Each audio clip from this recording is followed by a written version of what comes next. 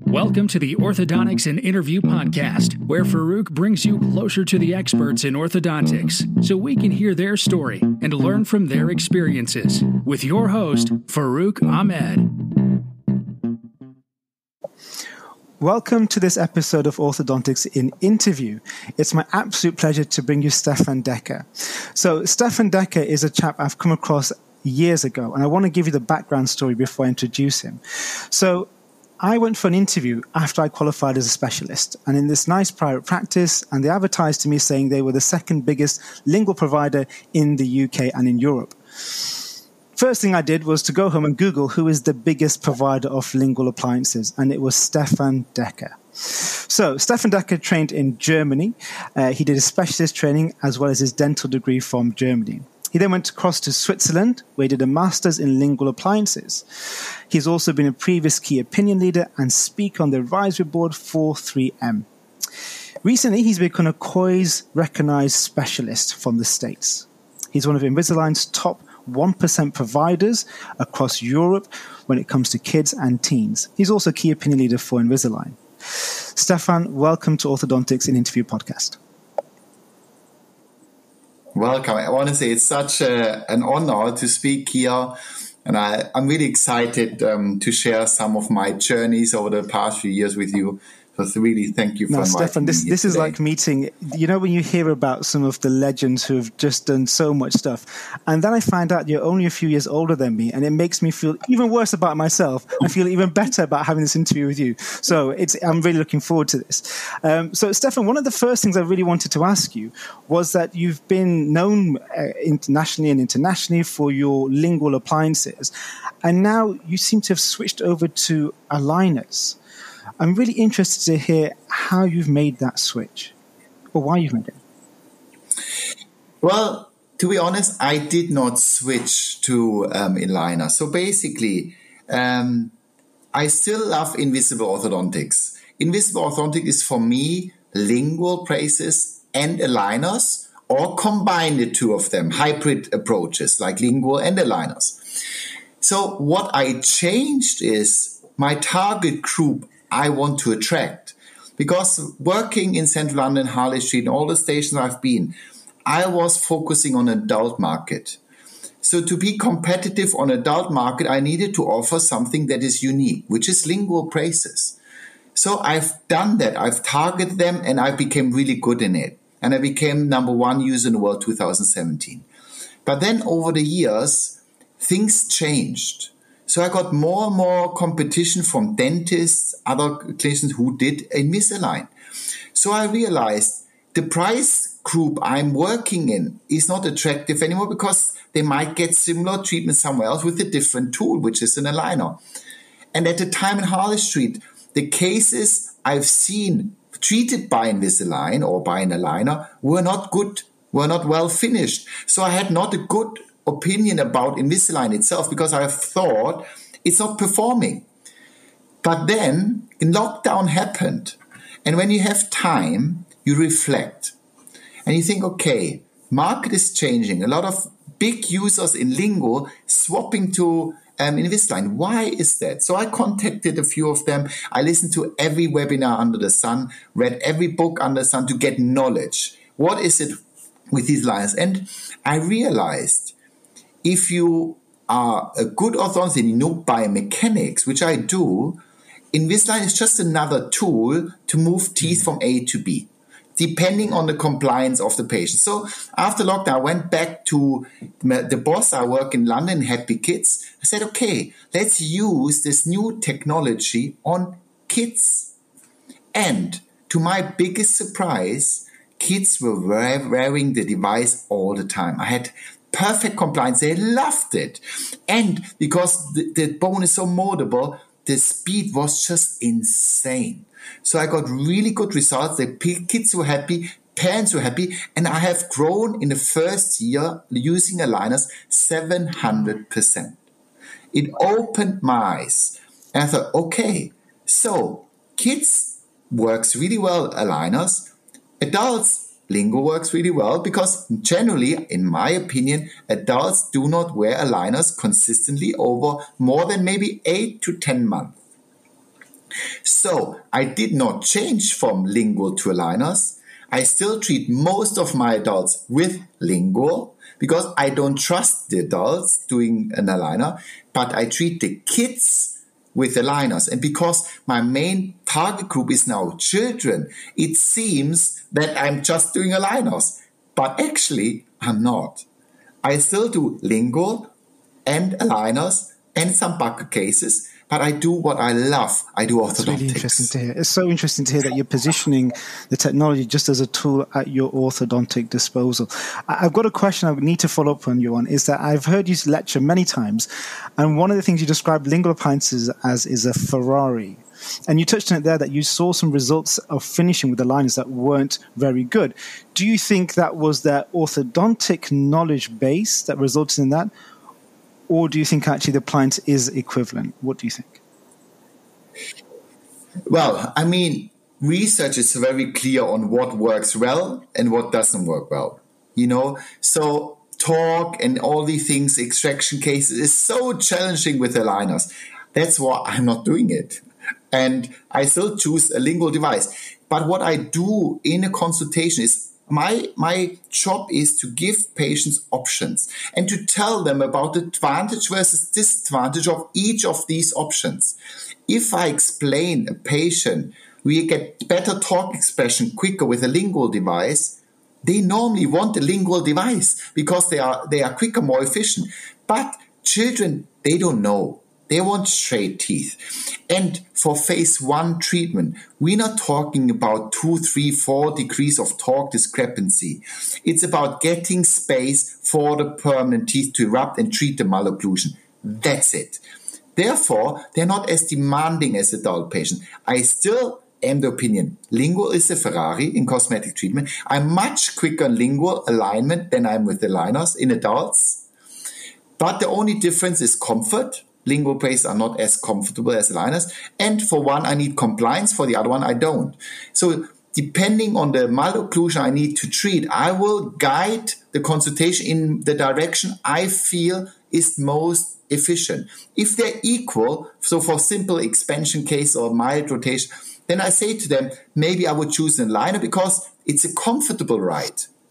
Versus a lingual is uncomfortable. So then I will guide them towards a liner. It depends on the malocclusion, but we are specialists. We have a toolbox and we know which tool is best for the specific problem. And we should use it. Stefan, I want to touch on what you mentioned there about the phase 1 treatment. So you clearly have an emphasis on interceptive treatment. Do you think it should be a routine part of orthodontics? And you've got the other side of the coin where there are a component of orthodontics who think that phase 1 should be avoided and something that shouldn't really be taking place. Where do you stand in that respect? I have traveled to Germany, Austria, Switzerland, and I've seen different health systems. It is surprising that apart from the UK, a lot of other countries doing interceptive orthodontics. And like Germany, it's been paid for, depending on the malocclusion we see at the age of 7, cross-bite, open bite, depending on the severity of the malocclusion. So if other countries do it, why not the UK? And, I think it's my duty to explain to parents, some other countries do it for this and this reason. If you don't want to do it, that's absolutely fine. But there might be a risk that we don't get the space later and we might need to extract some teeth. Again, my consultation gives education. Generally, parents do not want any risks for teeth taken out. Therefore, they follow my guidance and I stand behind it. All my 3 children have interceptive orthodontics. I believe in it and none of my kids have any problem with compliance. They don't moan. They do what I say them to do. They have fun doing it. We have children and children who have fun wearing something. This is powerful. Treating a teenager who doesn't want to be in your chair every month is hard. They don't clean. They don't wear elastic. I'm generalizing here. But it's a different ballgame to treat teenagers compared to young children. So, and also, don't forget, with social media, the pressure on these growing children is enormous to look well. If they have a gap, I've heard kids bullying my patients, a slot machine or whatever they call them. It has a huge impact in their self-esteem. If you can give them a smile that they can grow to teenage age with confidence, what have you done wrong? I don't know. Yes, you can see it as it's too much and all this, but I have guidelines I've learned in Germany. There's the American Association of Orthodontics who have a guidelines of interceptive treatment. There are guidelines and I'm sticking by them. And I say to the parents, by the guideline, this is either a necessity in Germany or not. It's a nice to have. But if I say it's a nice to have, it's still the choice of the parent if they want the nice to have or not. If they want it, what do I do wrong of giving it to them? It makes them happy. I'm not doing anything wrong here. Yes, I say to them, in the UK, this would not classify for any treatment right now. But that's it. But in Germany, that might be different. And I would say to them as well, in the UK, you might have had other opinions. Dentists would say, no, come back at the age of 12. And they said to me, yes, that's true. But I had also parents who wanted to see an orthodontist early. They went to UK dentists who have been denied treatment several times. They're coming back to me. I say to them, you have an impacted canine. If we could, or a crossbite, whatever it is, if we would have detected it earlier, we could have treated it differently. The parents are upset that they weren't given the option of treating it early. It is wrong for me to say before 12, no, we never do anything. At least listen to the concern of a parent when they have a concern and you give them options. I had a kid protruding teeth. I said that's a high risk for trauma, which is a fact. That's the research. And we listen what? 2 weeks later, the tooth was in. So just 2 weeks before we fitted the aligners to correct it, the mom was gutted. So I treated him, corrected the overjet. I put a Pontic in to cover the gap. He has now a glass fiber pitch, 9 years old. I told him the highest risk, especially on boys, is a trauma for increased overjet. And boom, it happened. So what have I done wrong? I think what I'm hearing here is an orthodontist, a clinician here, who doesn't just look at his toolbox, but also very much is looking at the patient and looking at what they're capable of, what their compliance is going to be, and looking at very much what their preferences are in that decision process. I think that's really interesting. It's really quite a powerful thing. It's not just what you are capable of doing. It's you are the specialist. They come to you because they want your expertise. Give them your expertise, your education. You know, you read your books, you have your training. You know what has been done in other countries. Tell them. That's all you do. Your job is to educate a patient. A dentist will never be able to give the same education as you can as an orthodontist. Right. And this is, did I change to aligners? No. I educate parents now, and they all come. They come through the door because they say, oh, he's right. I want to go to him because he has expertise. I have patients traveling 2 hours now to me because they want my expertise. They trust in me. And then I can choose any tool I want, which I believe is the best for that case. It might be lingual, might be buccal, might be aligner, might be 3D printing. I don't know. Whatever is best. But this is our power we have. Amazing. On your educational journey, recently you've been, well, for some time now, you've been working on becoming a COIS specialist. And I know you've now got the accreditation as a COIS specialist, which deals with occlusion.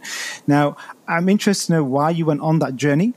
And if this in-depth education on occlusion has now reinforced your previous understanding of occlusion, or if it's changed what you were taught in your orthodontic training. Well, it's a nice story, actually.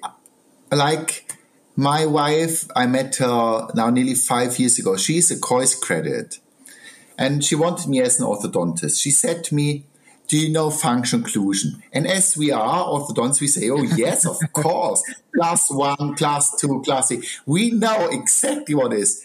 And she said to me, I remember really well, have you ever seen your cases 20, 30 years later? I said, no. I show you. So she showed me cases with wear, crowding, relapse. So he said to me, why did that happen? I said, I don't know. Oh, you don't know, but you know function, don't you? Why is the teeth worn like this? I don't know. So I realized I don't know. So he said to me, you need to go to John Coyce. I said, who's John Coyce? So I went to Seattle and did the first part of the training, treatment planning and occlusion. And I thought, oh, there's much more to function occlusion than just class 1, class 2, and class 3. There's a lot more than that. And we orthodontists in our training, we are meant to go into class 1. So in aligner, talking about aligners, we do sequential distalization, move all the teeth back. But what we're not looking at is how are actually these teeth moving, how the jaw functioning when they chew, when they speak. What is the envelope of function in that process? So in that training in Seattle, I got an understanding of how wear is happening, what's the reason for wear, and how you can avoid it. And that not every class 2 needs to be in a class 1. Sometimes a functionally stable class 2 is much better than a forced class 1. And look at the research. How often do we hear about lateral open bite as a side effect of aligners? If you touch these front teeth, when they bite together, they are moving. This is a constricted envelope of function because what an aligner does is constrict everything. So what you should not do is that. So what did I learn? Listen, you can't constrict the bite. You can't constrict the envelope of function while you align teeth. You need to respect how a patient is working. Some are moving to the right, some to the left, some chew vertically, some horizontally. And what I hear all the time, I'm grinding. I got the grinding tray. No, they don't. They are perfectly contoured teeth. They are not grinding. They are not flat. They are just constricted. They're sliding into ICP, into their bite, and that causes them discomfort. And there are certain questions you learn in the course. Do you eat chewing gum? Do you avoid it? Do you see wear on your teeth the last 2 years?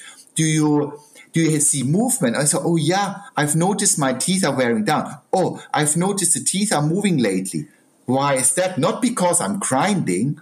It's because I am constricted.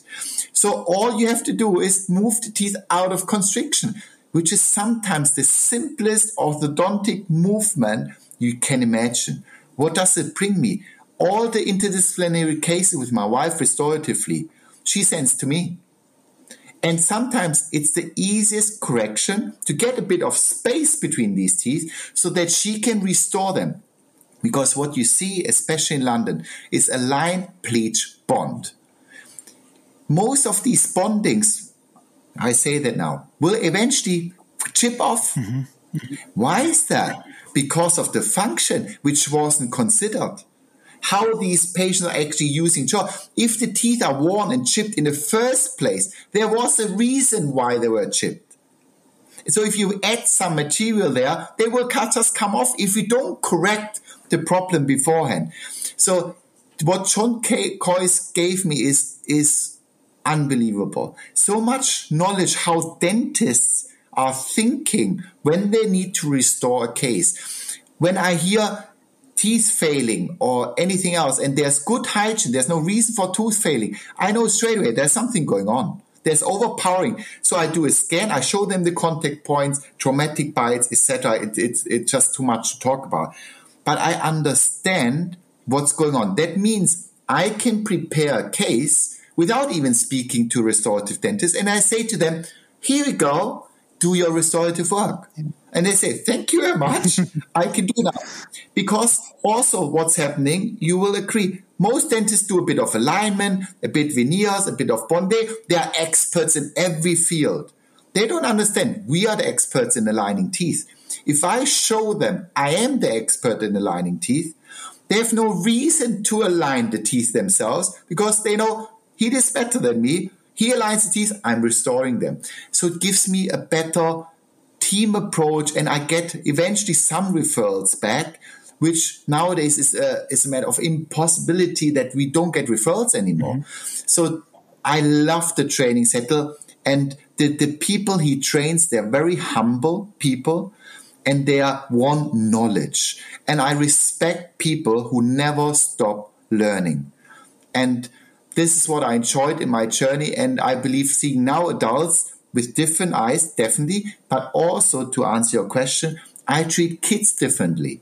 I don't need to have a perfect class 1 in a 12, 13-year-old because I have to respect they're still growing. If I have perfect overbuy everything, they might be constricted 10, 20 years later. So I explained it to parents, and also at the end, and the last day, I asked John Coyce, John, you know all these cases you've shown us the last few days with constrictions where if they would have had proper orthodontic treatment 30 years ago, would that have happened? And he clearly said no. So we sometimes don't even know what harm we're causing them 30 years later. And no one will challenge us anyway because it's too far behind. Yeah. But I go there and say, well, you know, so it's so much you learn out with kids and with adults. But I look at treatment planning kids completely different now than I used to do in dental school and orthodontic training. Get a class 1, sequential digitalization, blah, blah, blah. No. You know, yes, sequential digitalization is a way to open the leeway space in children to get permanent teeth in. But you can see if the teeth move mesial or not. You know, you can do the model analysis and everything we learned in our training. But most of the time they didn't move forward.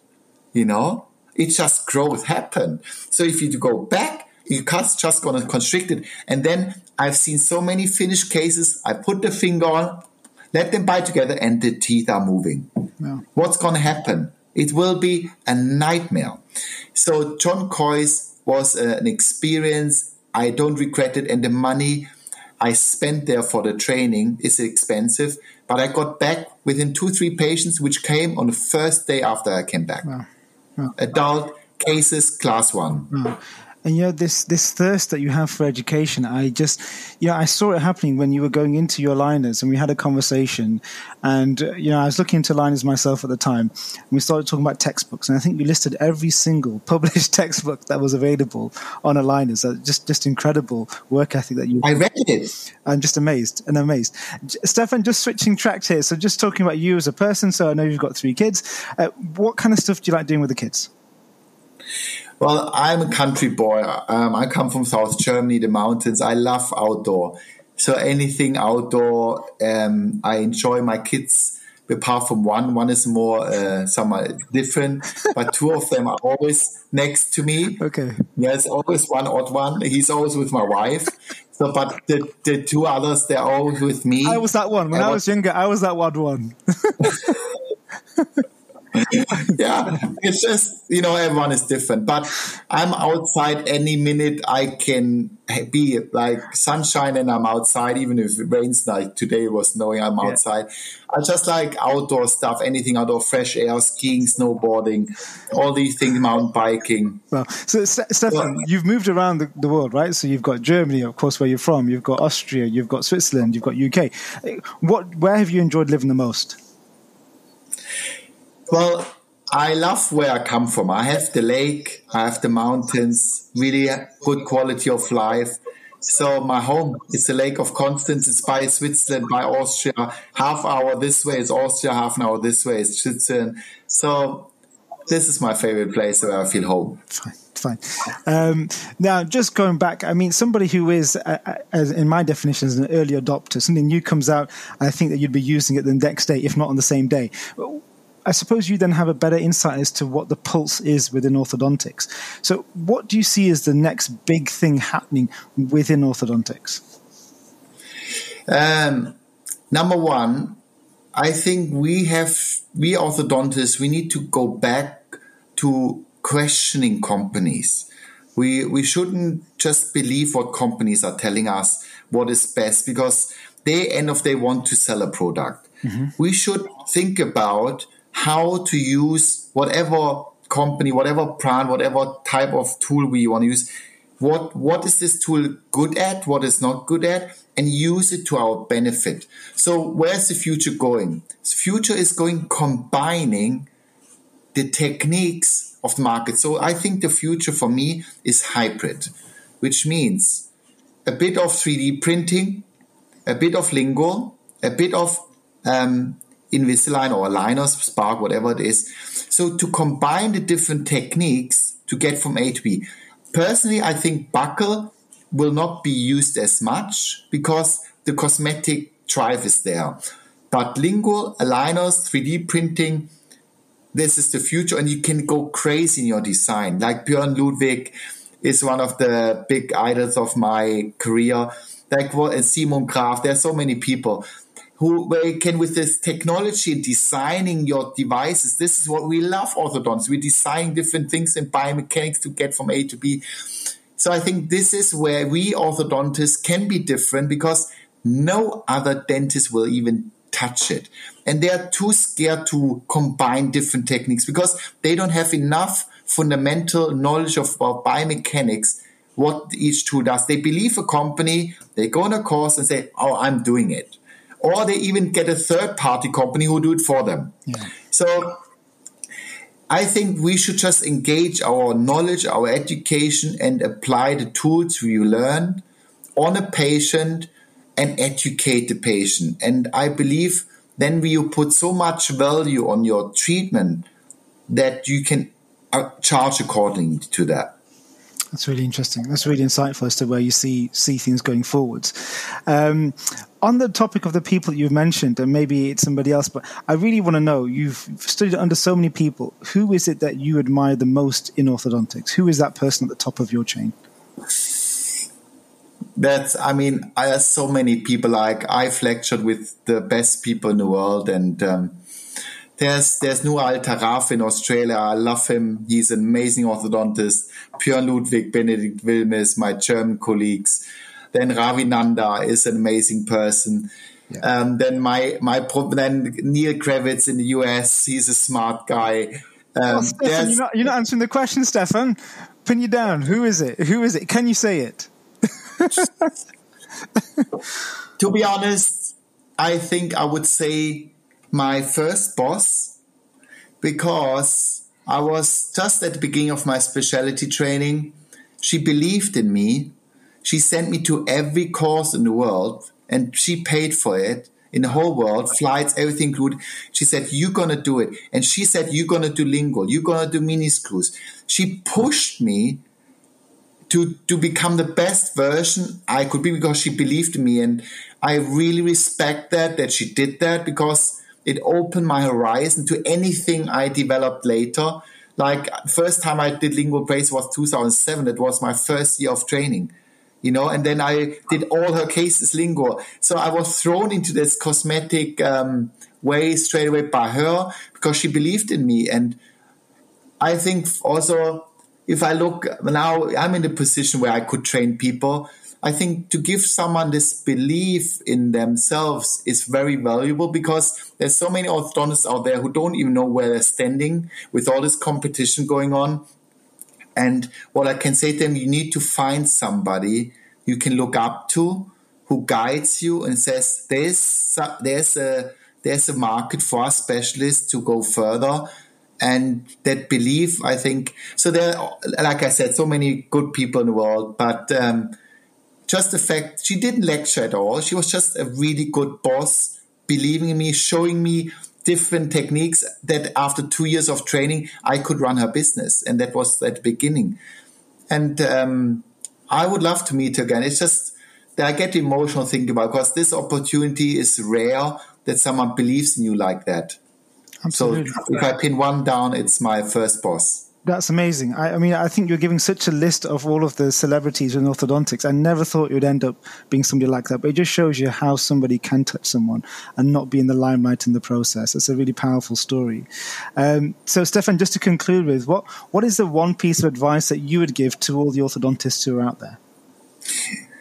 Don't be scared. Be clever. Find your way of doing orthodontics, and I believe it's not the adult market. I think kids, there's so much need in the UK for the kids that I would focus on kids. It changed me as an orthodontist. I'm happy going to work. I'm happy going out of work. Everyone tells me how happy I am. It's a different way of doing orthodontics without the pressure of performing day in, day out. You can actually have fun. And we orthodontists, we are children, end of the day. Yeah. And if you treat children, it's just lovely and you can help them and you get a hug. You get a nice hug at the end of the day from a child. That means more than any bottle of champagne or whatever. It's just a hug saying, thank you. So that I would give. So focus on the right group. Don't let yourself challenged by other dentists, or just believe in yourself. And there are people like me who are always open to help. And yourself, what you do is amazing, to give education to people.